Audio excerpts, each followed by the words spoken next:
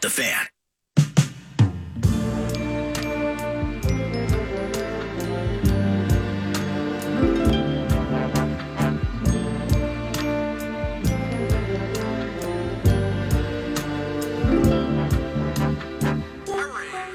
Stepping right up. See the sun show in town for only 50 cents. Step right up. Hurry, hurry. Before the show begins. Oh my God! My friends. Stand in line. Get your tickets. I hope you will attend. It'll only cost you 50 cents to see what life has done to those like you and me. See the man. While we await both the host of 9 to Noon and Arif Hassan, weekly guest courtesy of the Pro Football Network, I suppose now is as good a time as any to listen to Sideshow and look at some Covenant Quickies. Speaking of a sideshow, nice stretch by the Wolves for the course of about a 5 or 6 game clip, but now 2 awful lopsided losses in which the Timberwolves have allowed 137 and 142 from their opponents respectively. Last night, Wolves blown out. And the news right now, of course, Covenant Quickie style, is Karl Anthony Towns undergoing an MRI on his right calf on Tuesday. If you didn't see it last night, makes a turn down the floor in Washington against the Wizards. Again, the Wiz, the Bradley Beals of the group, handled business last night for them.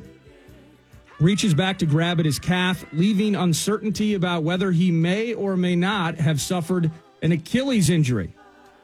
Karl Anthony Towns needed help to leave the court for the locker room. An initial examination, this courtesy of ESPN.com, has suggested that CAT's imaging upon returning to Minnesota would be unlikely to reveal severe damage. So Wolves at this point now below 500. They're hosting the Grizzlies tomorrow. I would venture a guess to say that Karl's probably not going to play in that game, but the less severe that this injury remains certainly would be the A topic for the health of this season. Head coach Chris Finch after the game, still answering questions each and every night, it feels like, about the Cat and Rudy quote-unquote experiment. He's still buying in, still trying to find chemistry, still trying to make this thing happen, while the team is currently having trouble winning games and playing any semblance of defense. In the NFL last night, Pittsburgh Steelers win 24-17 over the it was in Indy against the Indianapolis Colts. Kenny Pickett, 20 of 28, 174 yards. No scores through the air, but also didn't turn the ball over like that. Benny Snell with the go-ahead touchdown. Najee Harris continues to find his way into the end zone, but can't find his way to any quality yardage. And the Colts now fall to 4-7-1. Jeff Saturday, interim head coach, being criticized for timeout usage or lack of timeout usage, late stages of the game. Ultimately unable to get the victory there. And the Pittsburgh Steelers, trying to stay out of the basement of the AFC North, they're battling for least supremacy with the Cleveland Browns at this stage. And next up for them, the Pittsburgh Steelers, Monday Night Football. You like that? They're at the Atlanta Falcons. Covenant Quickies, provided by absolutely nobody. Still waiting for the host and still waiting for the guest. 9 to noon. As we mentioned earlier, 9 to noon during the 11 o'clock hour, and we may get into this with Arif Hassan as well. It's a playoff push. Now at 9-2, and during Vikes Bites, getting into the negativity of the defense, getting into problems that exist with our own favorite team, but the 9-2 counts. And 9-2 Vikings are second in the NFC, and with an opportunity to clinch the NFC North this weekend, can start to scoreboard watch. That's what we as Rubes can start doing now. Now trying to figure out remaining schedules of the Philadelphia Eagles and the Niners, who have won 4 straight and have Christian McCaffrey and are getting healthier on defense and look like an absolute pain in the ass. The scoreboard watching over the final month and a half of the NFL calendar and figuring out where the Vikings will slot in. I think it's fair to, at this stage, just say the Vikings are going to win the NFC North for the first time in 5 seasons. And we absolutely love that.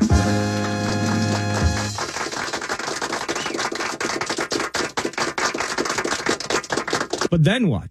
As Vikings fans waiting for this thing to get good again and loving the new regime, loving the record, loving JJ and his offense at times, and just trying to figure out what the hell we got going on defensively and getting out alive in some of these games. Love winning the division, but it doesn't feel like that is what's going to leave the best taste in Vikings fans' mouths. We care about January, and we can start to project forward. As the standings right now, we need Philly over the course of their next 6 games, their final 6 games. They got to lose 2 more games than us. And if we want that 1 seed, the idea of getting home field advantage throughout the course of the NFC playoffs could bode incredibly well for the purple and gold. Again, love the idea of getting a bye week opportunity in our home stadium. Thank you. But moving forward, now, how does that line up? Minnesota Vikings as the 2 spot currently would host the Washington Commanders wild card weekend. Only 1 team gets the bye, and right now the Vikings are the first team out of that mix. Thank you. Still no Arif. Still no Arif. Okay, well. Roads are bad, man. Roads are awful. There's a snowstorm out there. We love Arif. We hope he's driving safely. Mm-hmm. We hope he arrives or has arrived safely at Planet Utica. And then we may even potentially see him in studio at some point over the next half hour. What made up Love Covenant Quickies? I just hit on the Wolves. 2 disastrous losses in a row now. Lopsided, gave up 137 to Golden State. Gave up a $142 last night to Mr. Porzingis and Bradley Beal. How about Porzingis? Are you kidding me with that first half he had? No, he's awesome. When I texted you before the playoff push primer bit came up, I'm like, I'm going to watch this game because when you lose to Golden State the way they did at home, I mean, Alex Rodriguez owns your team, man. It's like when we said, with what was given up for Rudy Gobert, for better or for worse, Alex didn't come here to bump, man. He didn't come here to like move runners over. Yeah.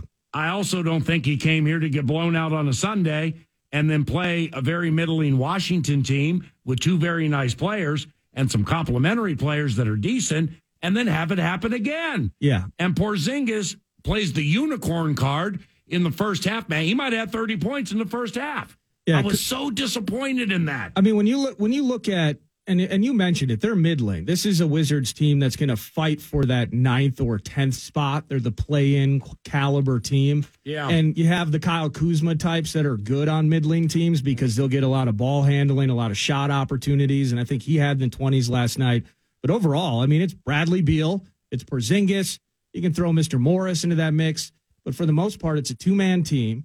And he didn't come here to get blown out by teams on a regular basis. And now he's sweating Karl Anthony Towns. He's going to have an MRI, I believe it's later today. And hopefully they arrived home safely and got in before this storm. Did Stifle get nicked up too?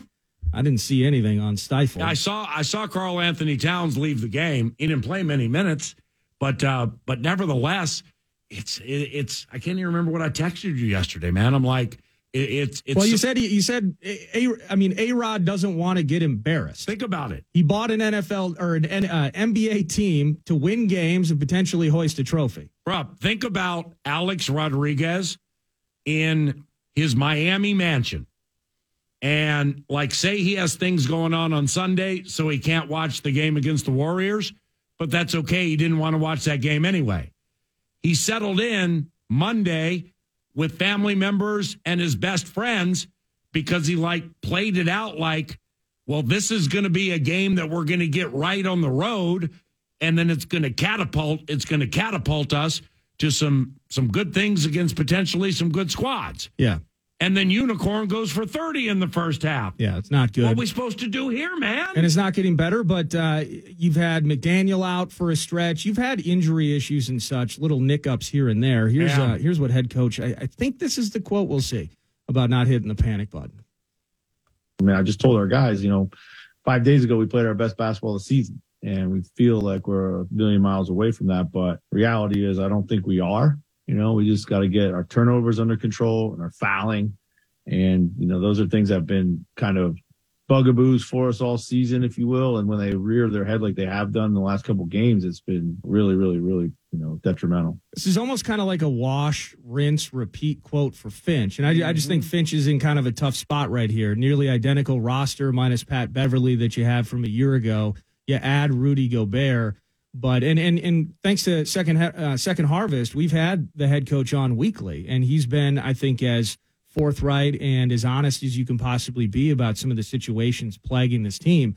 But you do feel in a lot of these post games, he's constantly having to either defend or speak more positively of the Rudy and Cat partnership on the court. However often you're able to listen to some of these post games. Good God. But it is with regularity that it's like, okay, chemistry is still coming together.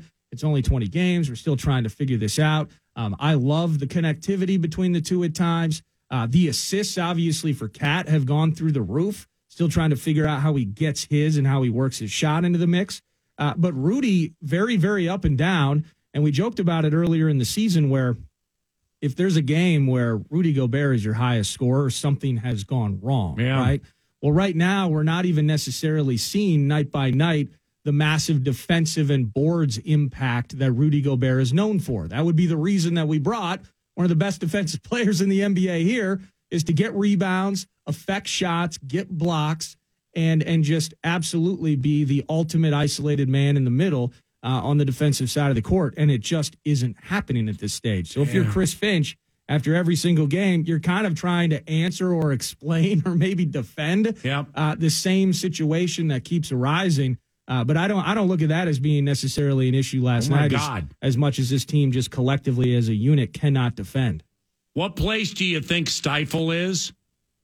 Top 20, top 10, blocks per game, 2022-2023 season. Well, first of all, he's historically in the top 3, like Miles Turner, and then it's Stifle, and let's throw somebody else in there. Miles Turner is number 2 at 2.6. Well, it's got to be Zubac's number 1, right? Zubac's 6, 1.9. He's been doing some work for Khan. Bro, Bol is 5th. Yeah, Bol is. I got to start taking Bol seriously. Well, I'm playing Bol this week, and I'm not enjoying it. Bro, this is unbelievable that Bol is making the impact that he is. He's more than just a name. I know. I'm guessing Rudy Gobert, I'm going to put him. Nick Claxton is 4th, 2.1. Is he still with the Nets? Despite Feng Shui being the worst team in LFL, I just learned we do have the league shot block leader in Brook Lopez. Oh, well done. At 2.9. All right, so we've rattled off about 5 or 6 names and no Stifle. He's got to be 7th then, right? He's 15th. Oh, come on. At 1.4, well, let's see, John Collins, come on, man, Evan Mobley. He's tied with Jaden McDaniels, who's on, Jaden can block shots, but this is historically one of the great shot blockers in the history of the NBA. And he's tied for 15th. Well, let's see what the inverse or the correlating stat, I should say. Darius Basley is right behind him. Okay, opponent, 3-point shots attempted. Your guy Jason Tatum is 4 spots behind him at 1-2. Okay, so our opponents attempt the second most 3-pointers in the NBA against the Wolves. Something called Christian Koloko is 4 spots behind him for the Raptors. And we allow the most 3-point made shots in the NBA at 14 a clip.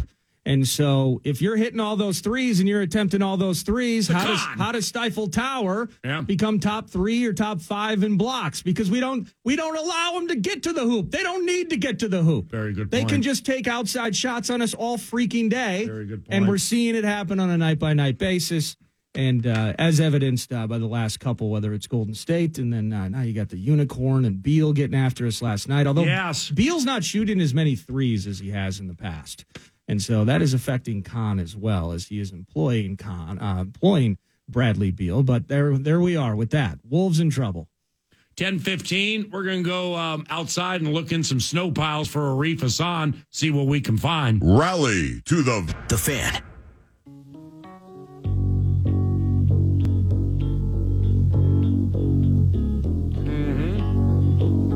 When it comes to the snow and slippery roads, I think it's safe to say Arif don't like it.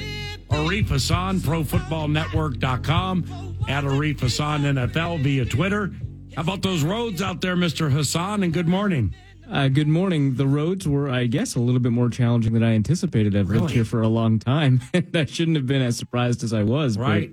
But, I what's guess it like out there? Because 90 minutes from now, a little less than that, I'm zipping over to Eagan. Is it bad?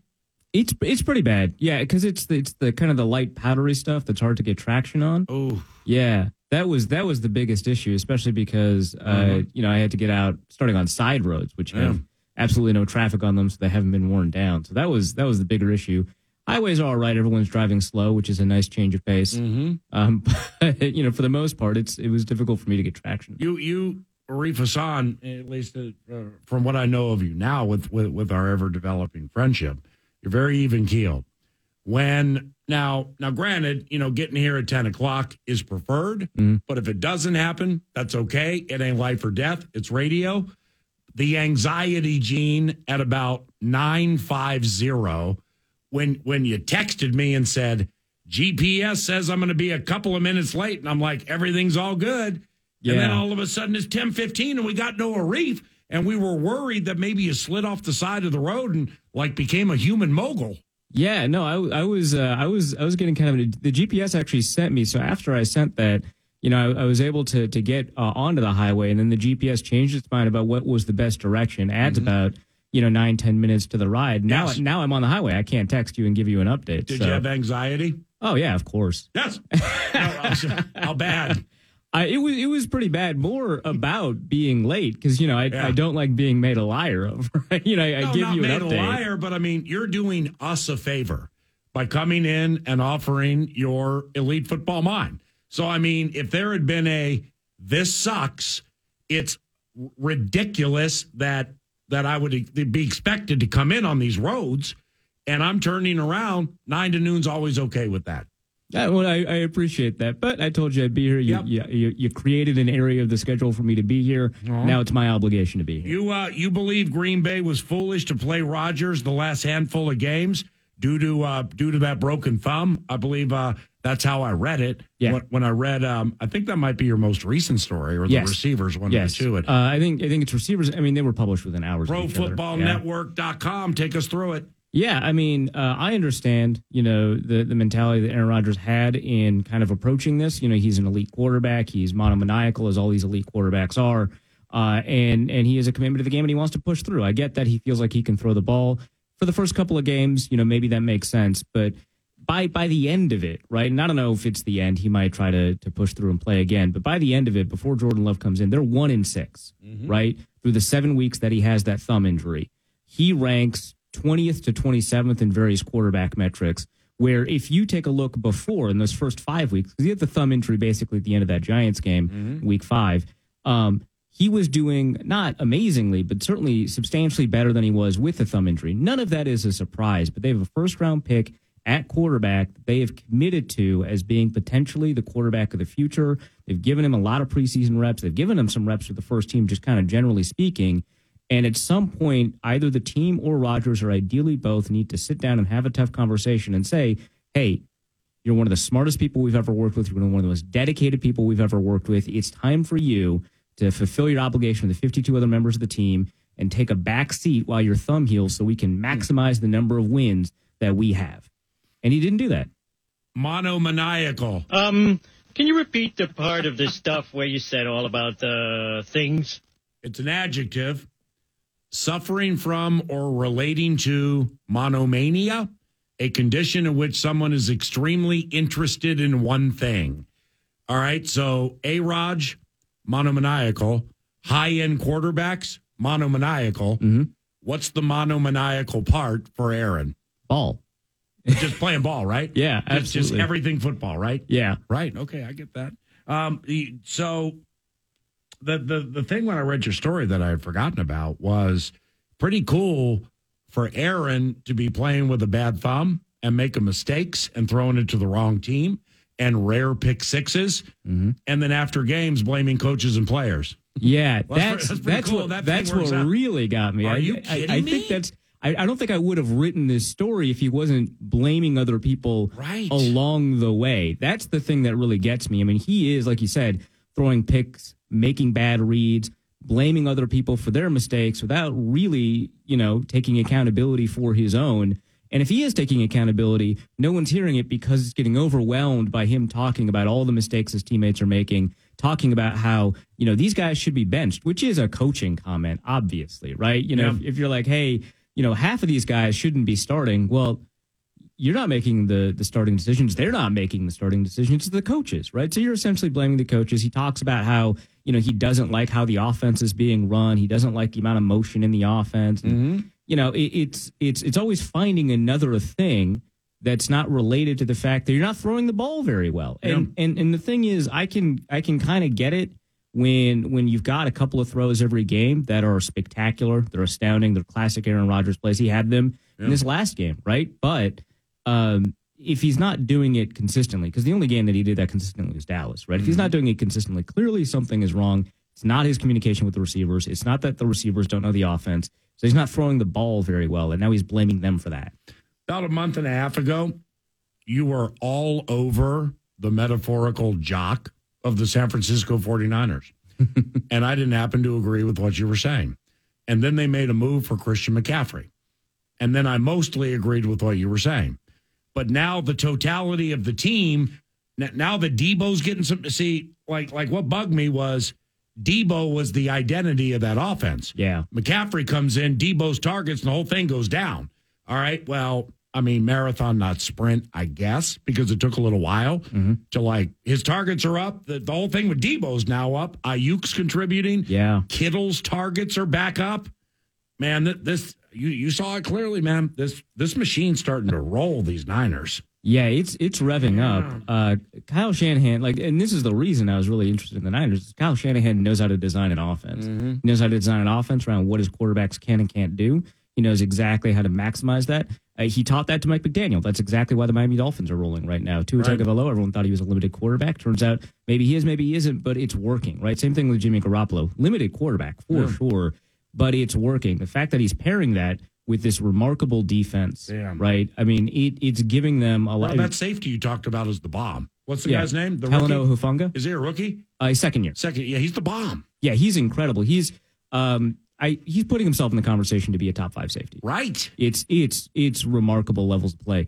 You've got him. You got Fred Warner at the second level. You've got Nick Bosa at the first level. I mean, they've got threats everywhere, and really the only area that defense that you're remotely worried about might be some of those corners. Yeah. So what they got? Witherspoon. Yeah, they got Witherspoon, and then they've been rotating through. They've got Jimmy Ward playing both safety and corner sometimes, just something that he's used to throughout his career. I think Northern Illinois he did both. Yep. So, I mean, they're kind of rotating through some of those guys. I don't think they've got Mosley anymore, but they kind of miss kind of the high-level corner play that they're used to having. That's Arif Hassan, 9 to noon. Very happy to report he's safe. He's safe and sound in the 651 Carpet Studios. At Arif Hassan NFL via Twitter, if you'd like to follow, like 9 to noon. And he writes in abundance for ProFootballNetwork.com. ProFootballNetwork.com. We got a Tom Brady talker, a Mike White talker, and some Vikings-Jets conversation when we reach KFAN.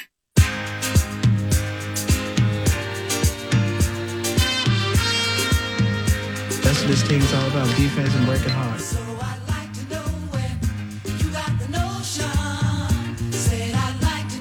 Oh my God! Kirk goes in. Now, I wouldn't wish divorce on my worst enemy. Tom Brady is planning and playing football games during a divorce. He's lost weight. It's I can't say when it comes to putting the game plan together, mingling and being open and talking to team. I have no idea. I'm just saying that's got to be a super arduous, tough endeavor, putting the thing together, then compartmentalizing during the games to be the greatest quarterback in the history of quarterbacks. And they're not winning games. They're 5-6. That has to be tough. I mean, it absolutely has to be just a huge weight on him. And the thing is, so he's been playing poorly. He missed a good portion of training camp. I imagine the personal issues that he's having now are related to the personal issues that made him miss training camp. And he's like not on the same page with his receivers. Maybe he doesn't have the ability to kind of focus in the way that he does, but it's also getting compounded by how poorly the offense is being run. But Byron Leftwich, who I was rooting for, I don't want to say that. I'm really excited about what he could do long term, but right now that offense isn't very good. It's a little bit too simple. It doesn't take into account the fact that the offensive line is a little bit too injured to run the offense they were used to. A lot injured. Very injured, yeah. And Todd Bowles is not managing games very well. I mean, it's going to be overtaken by what Jeff Saturday did on Monday night, but how poorly the Bucs managed the Sunday game was egregious. They didn't use any of the timeouts that they had until the very end when they got like 8 seconds left, and they inhibited an actual comeback opportunity from the comeback king just with the poor clock management. Right. Arif Hassan, ProFootballNetwork.com. The con. You mentioned the simplicity of the offense. Is there any aspect of what's happening with the Bucs similar to the Packers in terms of future HOF QB having issues with said OC or play caller, and that creating dissension in terms of how to move forward? And I think, LaFleur, even as the head coach, 12 has used his platform to kind of speak above and said, peeing contest. But think about Byron Leftwich trying to get into an argument with Tom Brady about how to make things work around those injury issues you've mentioned.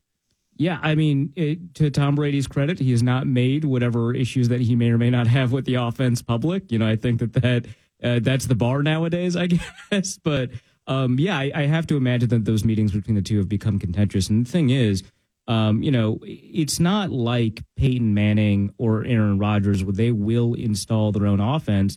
Tom Brady had a very healthy dialogue with Bruce Arians about installing an offense that was a genuine mix of what Arians does and what Brady does.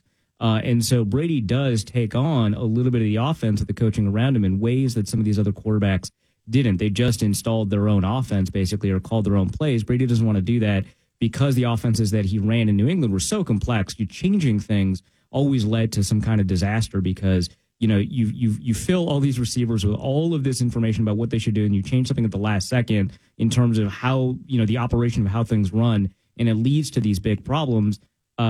Here, I'm confident that he's got a big say in how this offense is run, but it is still not him calling the plays, right? If 3 plays come in to his headset and all of them are bad, there's not really much else he can do. So there's that's creating some problems. Brady also just isn't throwing the ball as well as he used to. I don't even think it's an arm strength thing. I think it's just, the ball is not as accurate, or it's not going where it needs to be as consistently as we're used to seeing from him. Can you explain Geno Smith to me? So I know they've lost a couple now, and more defensively than offense have cost them a couple of games, home games, by the way.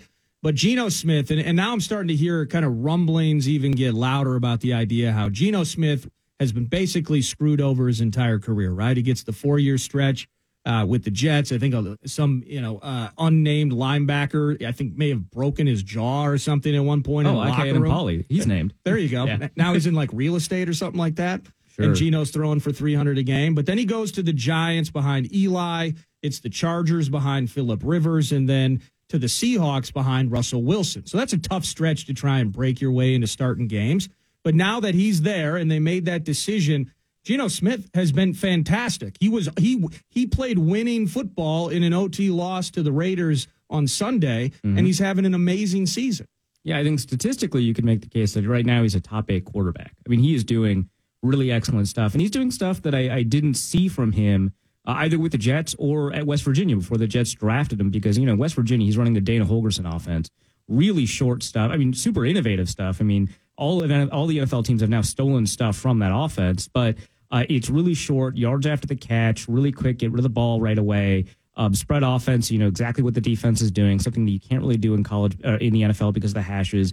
And so to me, he was somebody that needed a little bit of help, in terms of reading with an NFL offense against an NFL defense. He was playing really smart football with them, but it's just kind of that transition. He was somebody whose arm strength I didn't really think the world of. Right now, he's doing an excellent job processing really quickly, getting rid of the ball at the right time, throwing with a lot of arm strength, and getting the ball to the receivers that matter. I mean, if you've got Tyler Lockett and DK Metcalf and you don't use them, you're doing something wrong, and he's doing something right. So how he did with the Jets, I think a lot of that does have to do with Geno. I think he just wasn't ready to play NFL level football because of the offense that he came from and what his particular development curve was. But also, you can't convince me that that was a good group of coaches that he was working with, right? So, that I think plays a pretty significant role. Plus, Geno Smith at the end of those Jet seasons would always figure it out, the final 5 or 6 games, and then there would be like a coaching change, right? And now he has to figure out something new. And so I think that his experience with, Phillip Rivers and Eli Manning probably did help him develop as a quarterback, at least as far as, what it looks like to prepare for NFL games, how it is that you absorb a playbook, how it is that you interact with teammates, which that is probably a strength that he's had his entire career, is that people in the locker room, IK and Paulie aside, have generally always liked him. Right. But here I think that he's matured both as a passer and as a leader. And that has been really big for Seattle. And I think that you're right. He's playing winning football. That defense, which, I mean, the defensive rookies, those cornerbacks were playing lights out of their mind. I think they may have hit a wall. But that defense has let them down the past couple of games. Mm-hmm. To the Minnesota Vikings, and I posed this question to PA yesterday during a Vikes Bite segment, kind of the idea of if you were going to get either a Caleb Evans back this weekend or you were going to get Dalvin Tomlinson back this weekend, just thinking back the last couple of weeks, a Caleb Evans, gives way to Duke Shelley, Dalvin Tomlinson now missing his 4th game. I mean, maybe that's something to play around with, but just in the end, our defense has, and the Vikings have conceded 400 or more yards to their opponents in 3 straight games and 6 of their 11 games. Still 9-2, but still a work very much in progress on that side of the ball. Yeah, absolutely. I think missing a Caleb Evans has been pretty big. I think Dalvin Tomlinson, of course, was playing really excellent football before his calf injury. We saw some pretty good stuff from guys that they've picked up off of the Chicago Bears practice squad specifically, both Duke Shelley and Khyiris Tonga. So Duke Shelley made his first start in a year. Yeah. But his last start for the Bears was inside. The starting outside corner, I think that was his first start of his National Football League career outside. I'm pretty sure you're right. Wow. Yeah, absolutely. They're getting really good play out of those guys, but it's not enough. I mean, I think Caleb Evans has been kind of fun to watch. I mean, he's a guy that knows exactly what his body can and can't do. He's got a lot of body control, a lot of body awareness. He's still making mental errors. And I think that's the thing that's, the same thing with Cameron Dancer, at the beginning of the season, right? So it's not as if, that's a death knell, right? You can work around that and hope that he can continue to learn what the defense expects of him. It's but not monomaniacal. It's not monomaniacal. Well, there's no doubt. But I think that Evans is playing really well when he's healthy, and it'd be nice to get him back because I think, the way that the passing games have hurt the Vikings defensively has really put them in these dangerous situations. I mean, I think it's probably not a coincidence that Mac Jones had his best game in a year, given, the injury that the Vikings had on defense and how good a lot of those receivers started playing. I mean, I think we all knew Jacoby Myers was having a really excellent season. He's playing really well. But, to see Nelson Aguilar go off, to see Devontae Parker finally go off, I think a lot of that has to do with the injuries that they had at corner. Jacoby Myers, who came in the league first? Cedric Wilson, now with the Dolphins, or Jacoby Myers?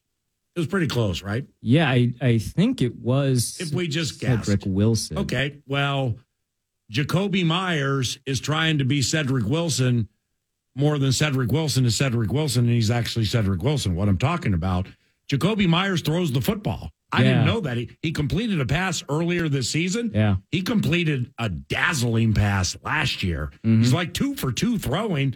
So I kept waiting for the old Cedric Wilson, like Devontae Parker, or no, the speedy kid that the Thornton bit, Tyquan. Tyquan Thornton. Yeah, the Baylor kid that I heard a fair amount about because of his speed, and he might have played 4 snaps. So I was waiting for this Jacoby Myers end around. He stops, and here's the Baylor trick, middle of the field. Nobody knows who he is. He's small. He's diminutive. Excuse me. I'm sorry. He's fast, and they find him middle of the field, but that never developed. So maybe Jacoby Myers is underutilized. Unlike ProFootballNetwork.com, College Football Network is on the horizon. College Football Network, is it going to be collegefootballnetwork.com? Yeah. Or just okay. Yeah. Well, how about this? I mean, seriously, you the touting that's taking place at ProFootballNetwork.com right now would make the late Jimmy the Greek Schneider blush. I mean, you got bowl predictions, but all these conference title games, they got like point spreads and predictions and everything at ProFootballNetwork.com. What led you guys to expanding to other colleges? Part of it just had to do with how dedicated the college team already was. I mean, we had a college team at Pro Football Network that was working in their own vertical. And I know that, I do a lot of kind of draft work in the background before any of that gets published because I need to keep updated.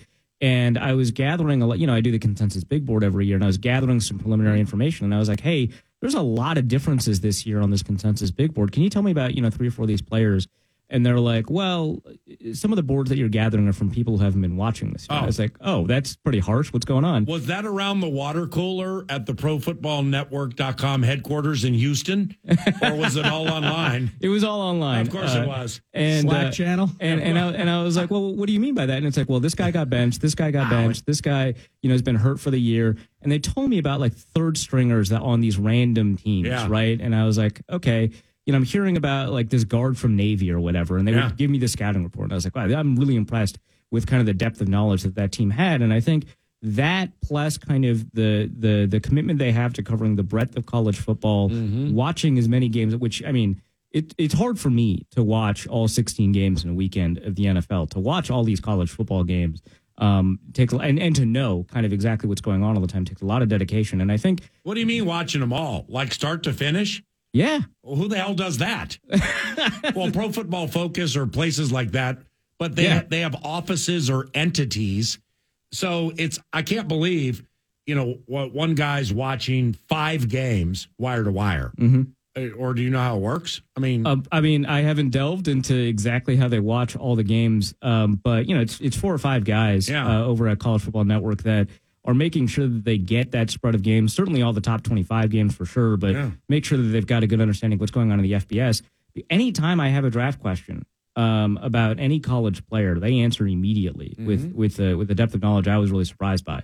So not because I didn't expect it, but rather because sometimes it's just like, I didn't know that you were like this deep in Northern Illinois to use. So in November. Right, exactly. And so I think that level of commitment and knowledge kind of inspired the move to make sure that we highlighted the work that they do, because it really is incredible stuff. How much of the big board, as you put this together with these opinions and people watching film, is solved or as close to finish as possible even before the combine? Because every year our conversation in the draft is, well, the tape doesn't lie, but then you get these sneaky medical conversations. Like, how about Andrew Booth most recently, and just kind of, how much work it went into trying to figure out just how injured or hurt this kid's been basically since Pop Warner. And now, unfortunately, he may be done for his rookie season. But the idea of into combine, measurables while you're all in spandex in an isolated field at Lucas Oil versus the games that your guys are watching.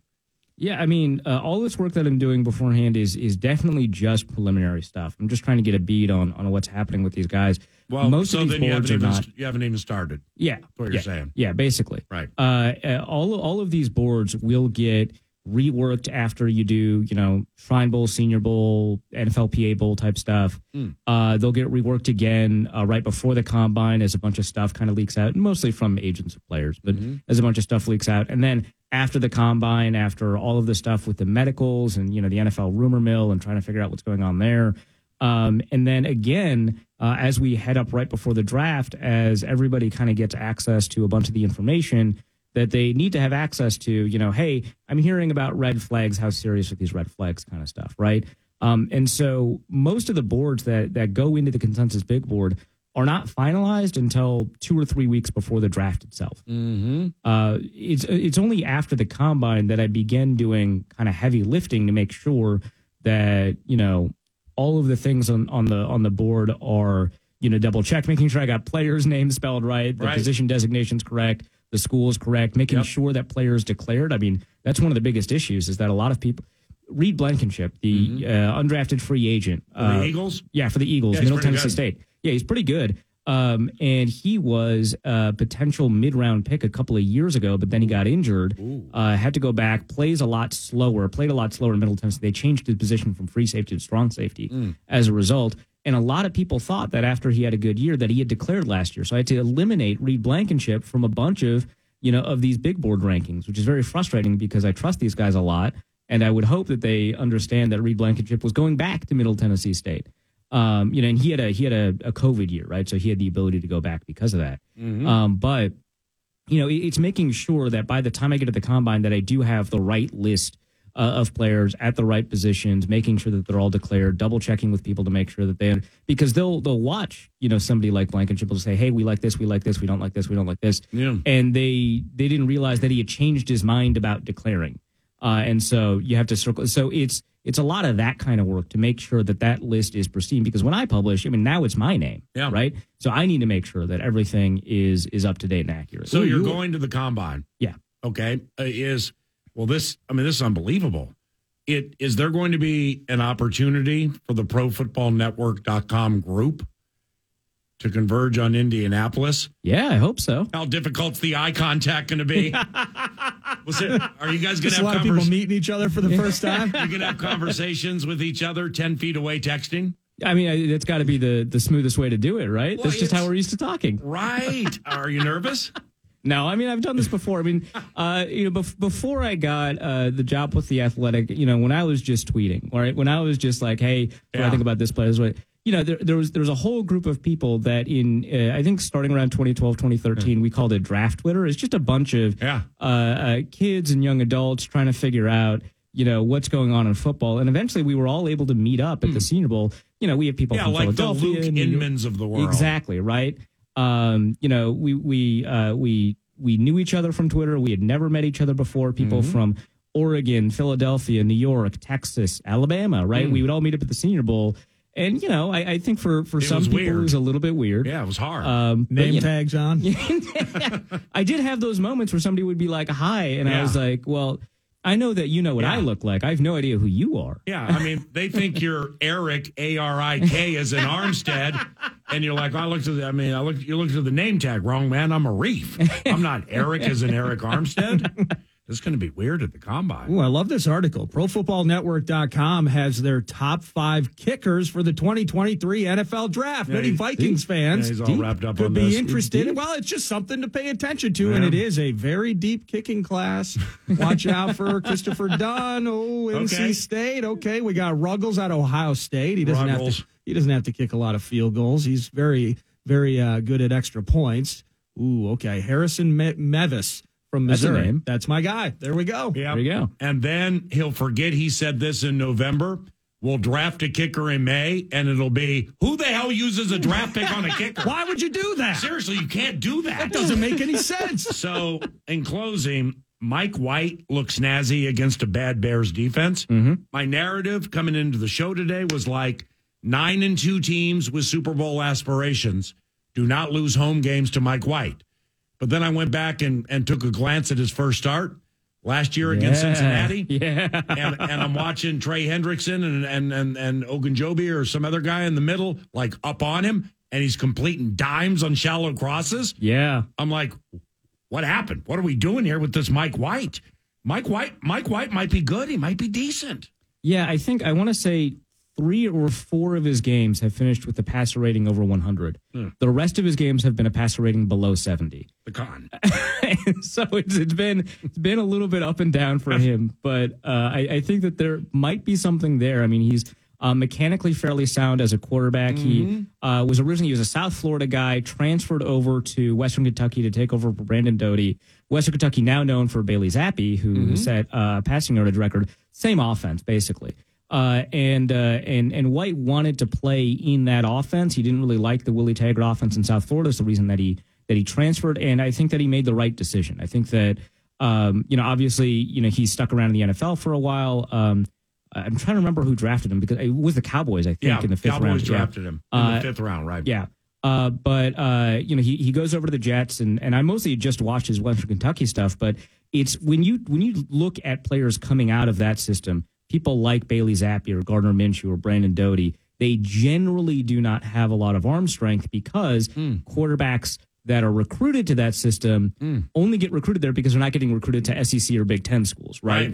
And those quarterbacks tend to have bigger arms or more athleticism. So these guys tend to be statues in the pocket. They tend not to have a ton of arm strength, but they do have a lot of anticipation. They do play with a lot of accuracy, at least within the college system. We're seeing that with White, although I think that he's got a little bit more arm strength than somebody like a Gardner Minshew. And so you've got to be a little bit more careful about the stuff that he can do out to the sidelines. He's used to spreading the ball around all over the football field. We saw that, with the Jets, a bunch of people got targets, right? Even Tyquan Thornton only had 4 snaps, got 2 targets, I want to say. Right.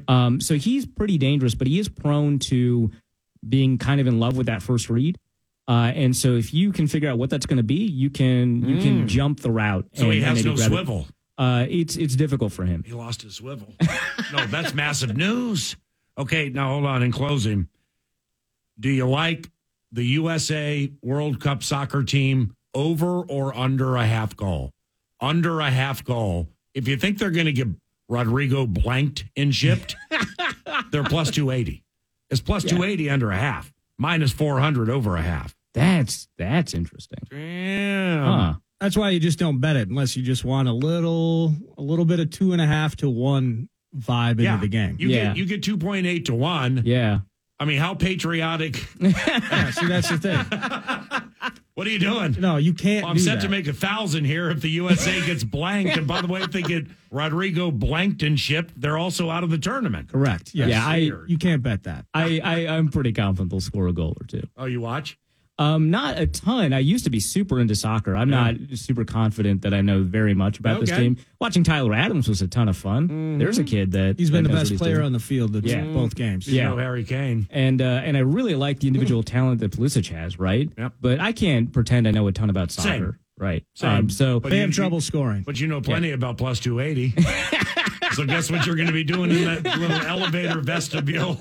Scoresandodds.com. Let's see what I can do here. Last 3 games, injuries. All right, you're the best. Thanks very much for braving the elements and the roads and my voice and coming in, and I appreciate you. Yeah, thanks for having me. Arif Hassan, ProFootballNetwork.com, soon to be CollegeFootballNetwork.com, also at Arif Hassan NFL via Twitter. Final hour begins with Nordo, the con, designing a potential playoff push primer for the Minnesota Vikings, laying out the NFC and our lot in life.